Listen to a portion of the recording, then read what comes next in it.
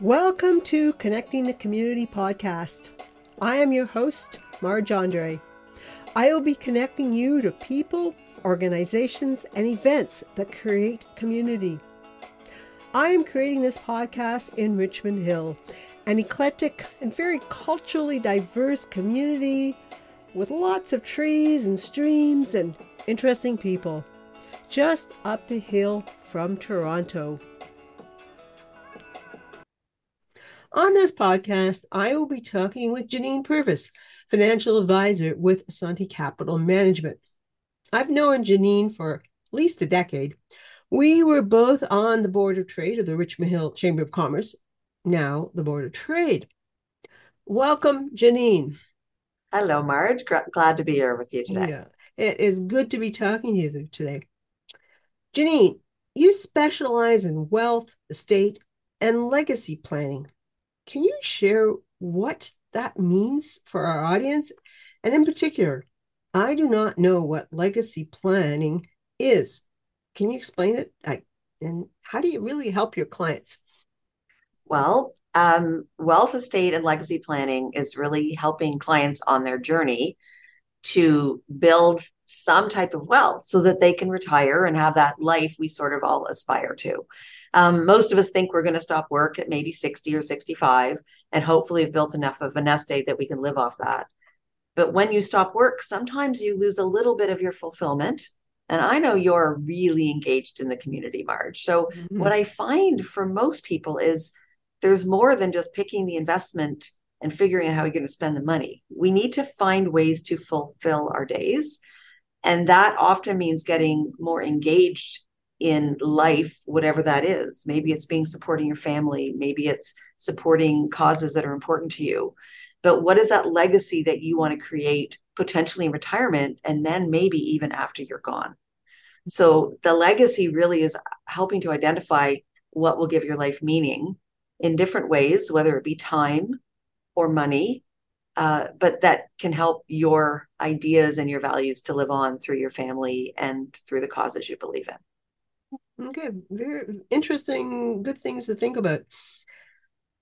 Janine, for a long time, you organized with your business associate a very successful annual event, the Joy of Aging. Can you tell us about this event and particularly why you did it? Well, working with my clients, what I found was that everybody was so busy, especially the women, taking care of families, working, just coordinating everything, that we found they often weren't taking care of themselves very effectively.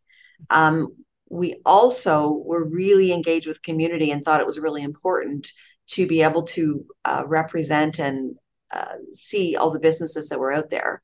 So when my colleague and I created the Joy of Aging, what we were looking for was trying to find a way that we could engage our community, engage the businesses in the community so they could directly access some of our the people who live there and support an important cause that we all thought was critical. And we decided the hospital was the most important thing for everybody.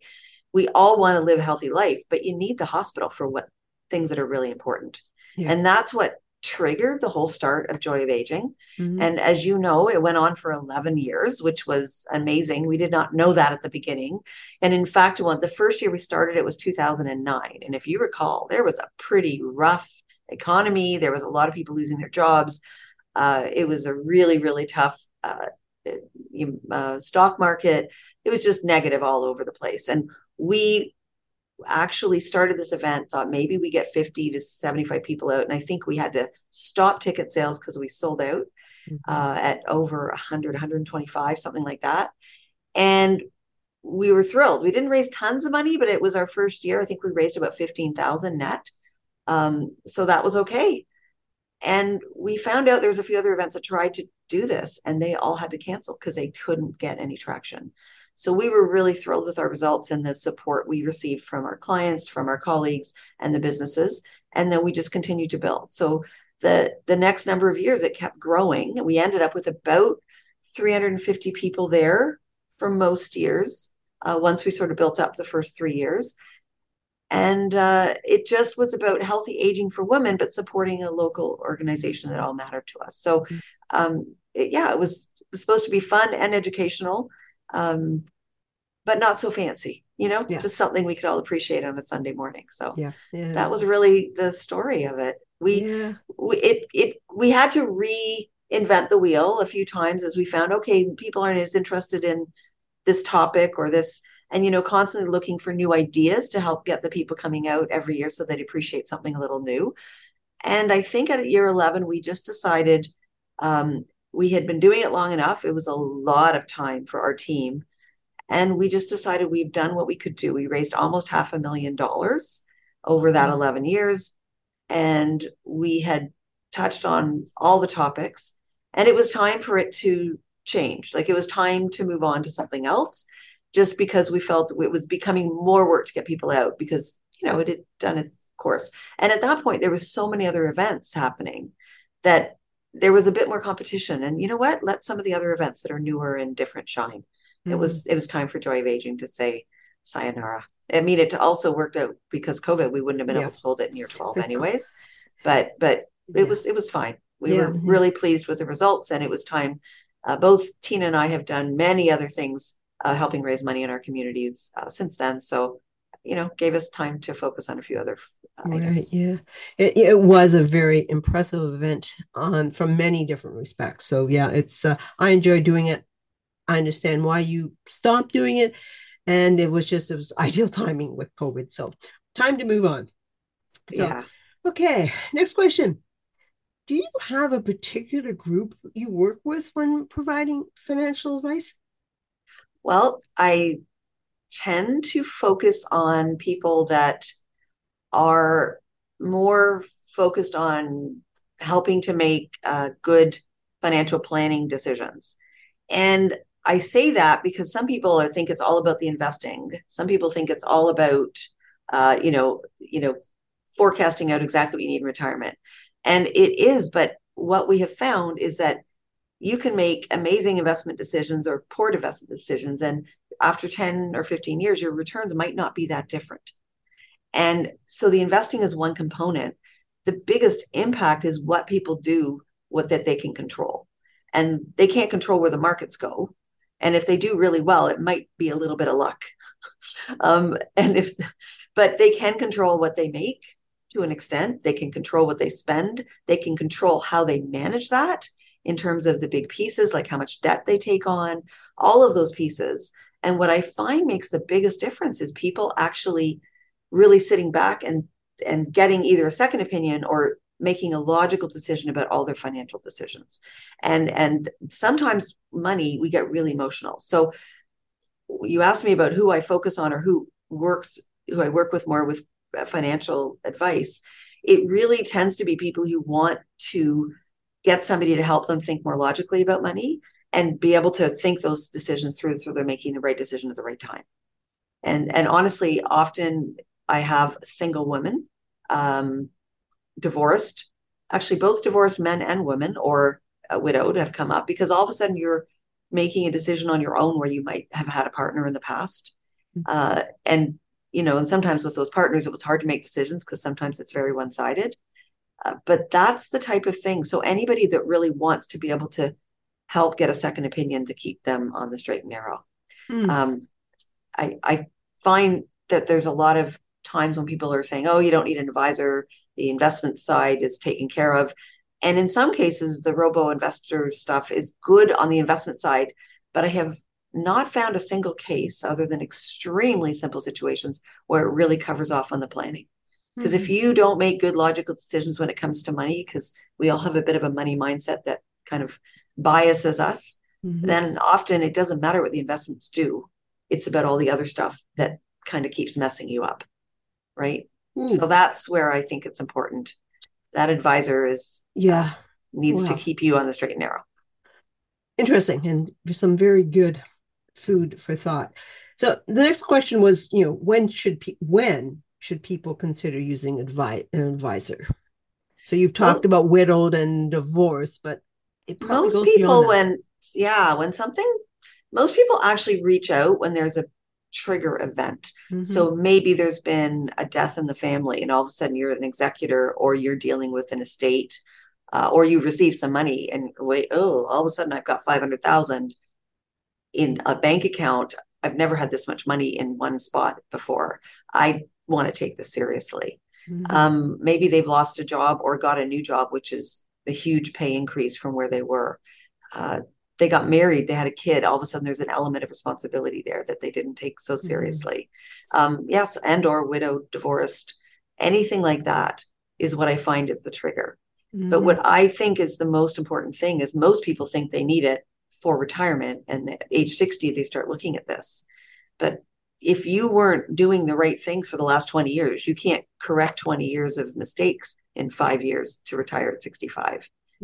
So I honestly think the advisor is a really key point, and people should start looking at age 35, 40 to at least get some basic advice to set some objectives. And that will really help them be on the right track. Right. Okay. Some more interesting things to think about. Okay. I believe that, recently, in the last few years, the pausing in our behavior due to this COVID lockdown, people have been reflecting on their lives. Have you seen shifts in people's financial planning due to this COVID pause? Yes. In fact, I used to joke that, that old commercial way back when, only the hairdresser knows for sure. I said, no. The financial advisor knows all, because money affects every aspect of our life. And we don't really think about it that way, but it does. Like everything you do, often money is the root causes of fighting in marriages. When they get down to it, it is how we deal with money differently. And so COVID impacted everybody because, one, it made us all shut down, and some people were sitting there with no way to spend their cash, continuing to work, and or they weren't working at all and trying to get CERB or whatever, and feeling extremely distraught. Although I think even the ones who were working from home still got distraught because of the change and nature of it all. But what it did is it made us sort of appreciate certain things that we might not have appreciated before. It made us recognize that we are not all immortal. Most people knew somebody who passed away during that time, and whether they, how serious or what they thought of COVID, there was still a huge issue, and it made us recognize that mortality factor. And so what I found is, in some of the presentations we do when we present to donors and various people involved in planning and estate planning, we've actually polled them about who has considered updating their estate documents, your will, your power of attorneys, in the past few years since COVID. And the results when we asked pre-COVID were about 10 to 15% of the audience. And this is an audience that's interested in estate planning, which is why they signed up for these sessions. And after COVID, the results have been in the range of 40 to 75%. So most of us have recognized that maybe we should be updating our wills. Yeah. And maybe we should be updating what our requirements are, or recognizing that, maybe we're all not going to live healthy and then just drop dead. Maybe there's a bit more reality check in terms of making sure we have funds available for healthcare needs, depending on what they are. It's nice for us to recognize that we have certain free healthcare in Canada, but we all know the reality is it is stretched to the brink. They keep cutting back what services are included. So making sure you've got funds or the opportunity to review how your assets will carry you through should something happen is a really good exercise to help make sure that you're going to be okay for the rest of your life. Right. Okay. Again, lots to think about. Thinking about now, we're in a situation where a lot of people are quite anxious. We have a very high rate of inflation, and the news keeps highlighting this for us. How's this affecting financial planning? It absolutely is. When we do a financial plan, and maybe I should touch on what is included in what we provide when we do planning, because I think that's critical. But I'll answer your inflation question first. Inflation is affecting the cost of everything. So the issue is, with inflation going up, our cost of living is going up. And when you forecast out a financial plan, we sort of say, where are you today? What do you have? What are you saving? And how is this going to provide for you in retirement? In fact, some of our planning, it gets into actually identifying if you passed away at different points in time, what's your tax bill? Because is there a way for us to mitigate that or reduce it by managing things more effectively during your lifetime? So when we look at all these pieces, we forecast out an inflation. The average inflation rate we've been using for the last 20 years has been in the 2 to 2.5% range, because that's been the government target. And we've been in that range for most of the time, at least the way they ask us to measure it. The key point is that now we're looking at 6.5, 7% inflation. They expect it to be coming down. But you and I both know, going to the grocery store, it's crazy how expensive things are. And, my daughter bought 2 cauliflowers yesterday and paid $12. And I went, what? And I thought she said $12 for one. So I really was surprised. But the point was, what was it? $2.99, Yeah. $1.99 a year or two ago. So that is, that's 100% inflation in that regard. That's not 6%. But the issue is it affects everything, because our cost of living is going to go up faster in retirement. And if you're on a set income or your pension isn't indexed, however that works, we've got to factor that in. And that's a really critical piece to identify.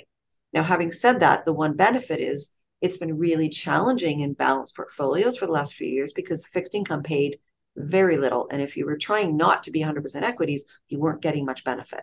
Well, I can get GICs over 5% right now. So while I'm not running out and selling everything to buy them, because the markets have pulled back, including fixed income, but I still recognize for short-term money, for safety, for comfort, that's a great way for some of the safe money to be held. So it will also, it's not 6% or 7%, which the inflation rate is, so it's still not keeping up, but we'll now see those fixed income pieces of the portfolio starting to hold up better, which will help to enhance some of the likely returns going forward.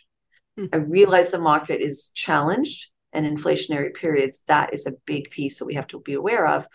But you kind of take a step back and you say, okay, what assets do we need to hold in inflationary periods to help keep up with inflation? And one of them usually is real estate. Now our housing got a little ahead of schedule, so I'm not sure how well that will work in the shorter term. The equity markets moved up fairly strongly, and now we've seen a big pullback. But the big picture, usually over that 5-year period, they keep up with inflation, primarily if you're in equities that are tied to pricing power. So the leaders in their industry, commodities, that type of thing.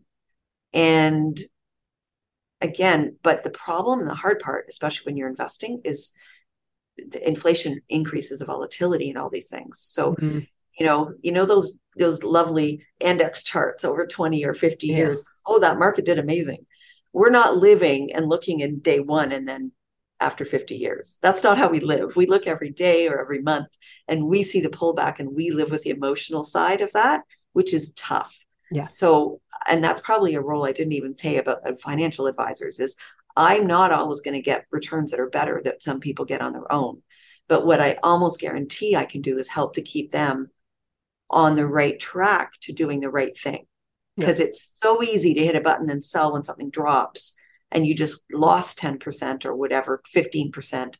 And yet it's almost guaranteed that item could be back up by that 10 or 15% in 12 months. So if we needed the money in short term, it shouldn't have been in there. And if we're in there and it's a good company, then why are we selling it when it's down? You'd be, anything else. You saw that beautiful dress in the store. You'd want to buy that when it's down.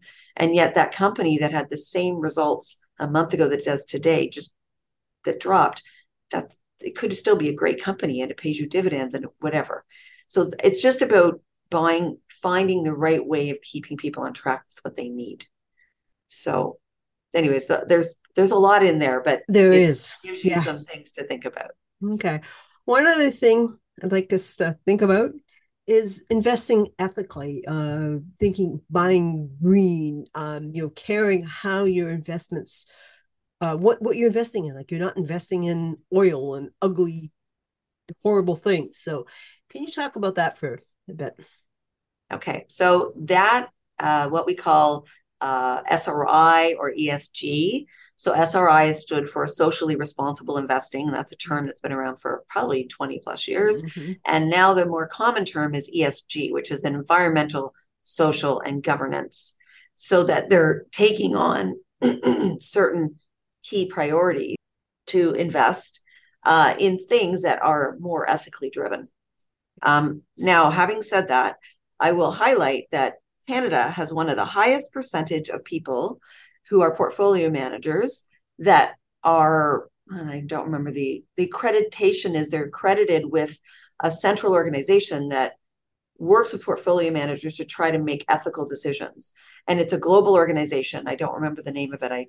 Sorry, but we have the highest percentage of portfolio managers who are licensed through that, which means they're trying to make ethical decisions no matter what. In some cases, that does not mean they don't buy oil, but they buy oil stocks that are trying to do things and clean up what they're doing and not leave messes and respect their employees and pay them. Because I will tell you right now, even though oil is challenged and there's issues, we can't stop immediately because our world doesn't work. We don't have enough of other things. So like there's these ideals of moving to stuff, but there has to be a transition period. And the oil companies are also putting money back into finding alternative energy sources. They're actually one of the biggest funders. So I'm not trying to promote oil companies by any stretch, but I'm saying there's a piece of this what we need to consider. Yep. I'm also saying that there's tons of ethical investing that's going on out there. We have tons of choice via ETFs, via funds, and different things that are out there that you can look at. Because these companies tend to be funded by special programs in some cases and things, they often are newer and they're growth oriented. And that is a bit of a challenge because growth type stuff has pulled back a lot. So it might be a good time to be entering some of these as long as they're sustainable, right? And when I say sustainable, I don't mean just the ethical side of the business and what they're doing is sustainable. The company itself has to be still feasible over the long term when this funding from the government stops or changes. So that's something that people need to be factoring in. But there's so many opportunities out there for the investing. And even if it's not the 100% of yours, but you want to tie in, there's some great complements that can add to your portfolio. But I guess I comment that the many people who don't have the ESG logo beside their name still might be accredited through this organization, global, that's recognized that they're still considering it, even if they aren't making broad statements. So I'm just saying that we actually are better positioned in Canada than many people think. And there's different definitions, so you need to get into that in the depth that you look at. One comment I'll make, Marge, is I did interview an ESG expert. I run little webinars and things every once in a while. I'm always trying to educate my clients and my contacts. And we actually ran an ESG webinar, I don't even know, somewhere in 6 to 12 months ago. Might be a little longer, but and I believe it's available on our website. Anybody can go in and I think it's about 30 minutes. He speaks all on the portrayal and how it works and the definitions and what the priorities are and what portfolio managers look at.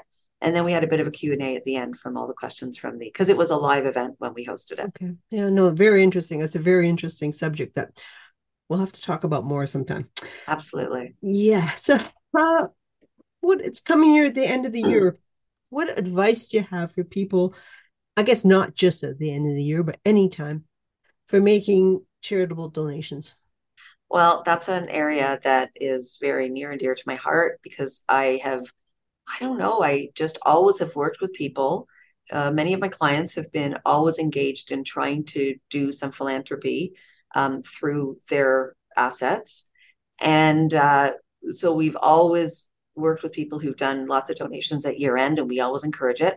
One is try to donate appreciated securities or funds or items like that if you can, because that way they can actually waive the gains and still get the wonderful tax credit. So that's one option. It's a bit late to do that now because most of the transfer departments are pretty jam-packed, so I can't guarantee you get it through. But the tax credit is amazing. It's equivalent to close to 50% tax bracket, even if you're not in that bracket. So as long as you donate more than $200, the tax credit is phenomenal.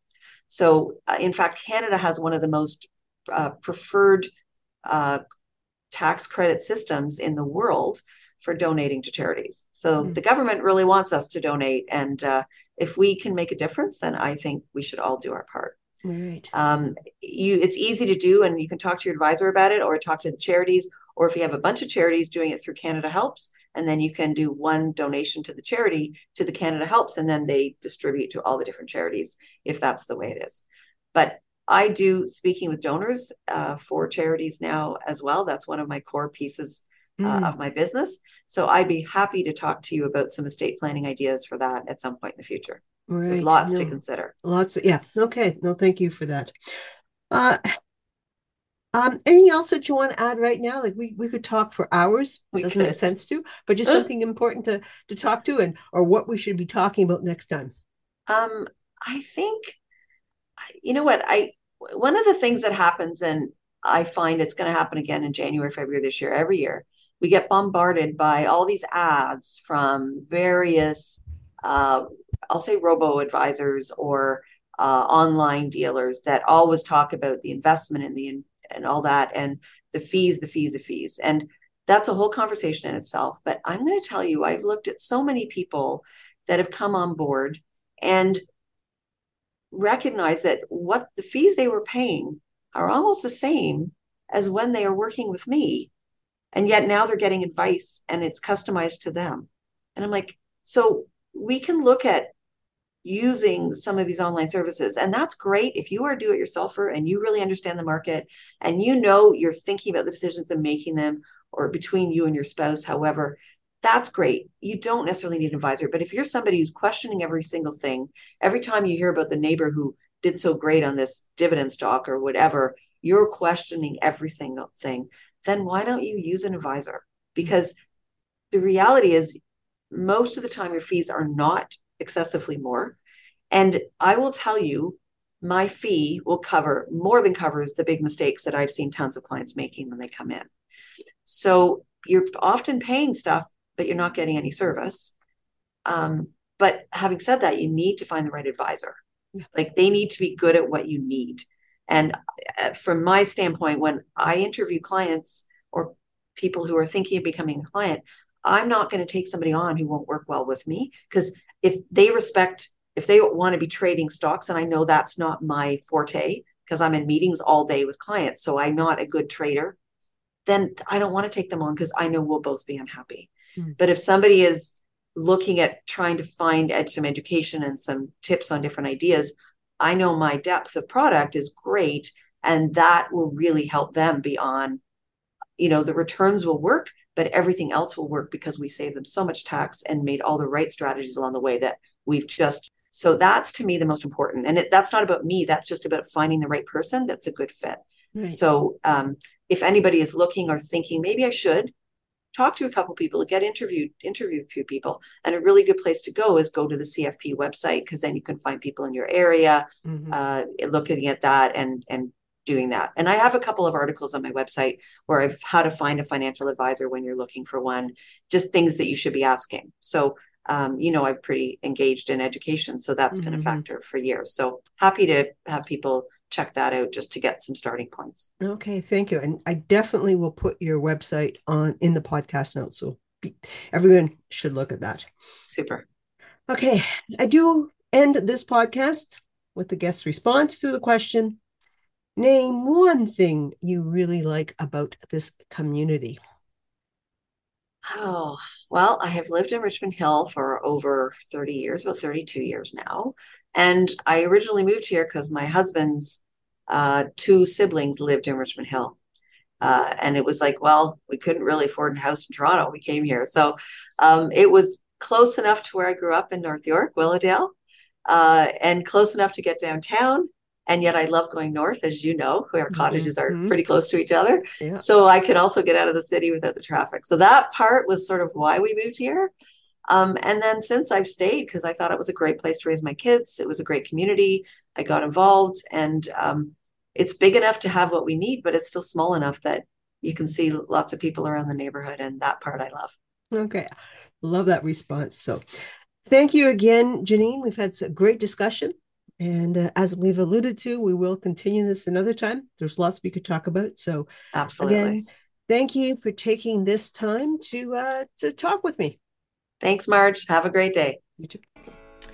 Thank you for listening. I would very much appreciate you sharing this podcast. Please tune in next week as we continue to explore the community. Consider emailing me at Marge, M-A-R-J, at margeandre.com. I welcome suggestions for podcast guests. Stay well, stay connected.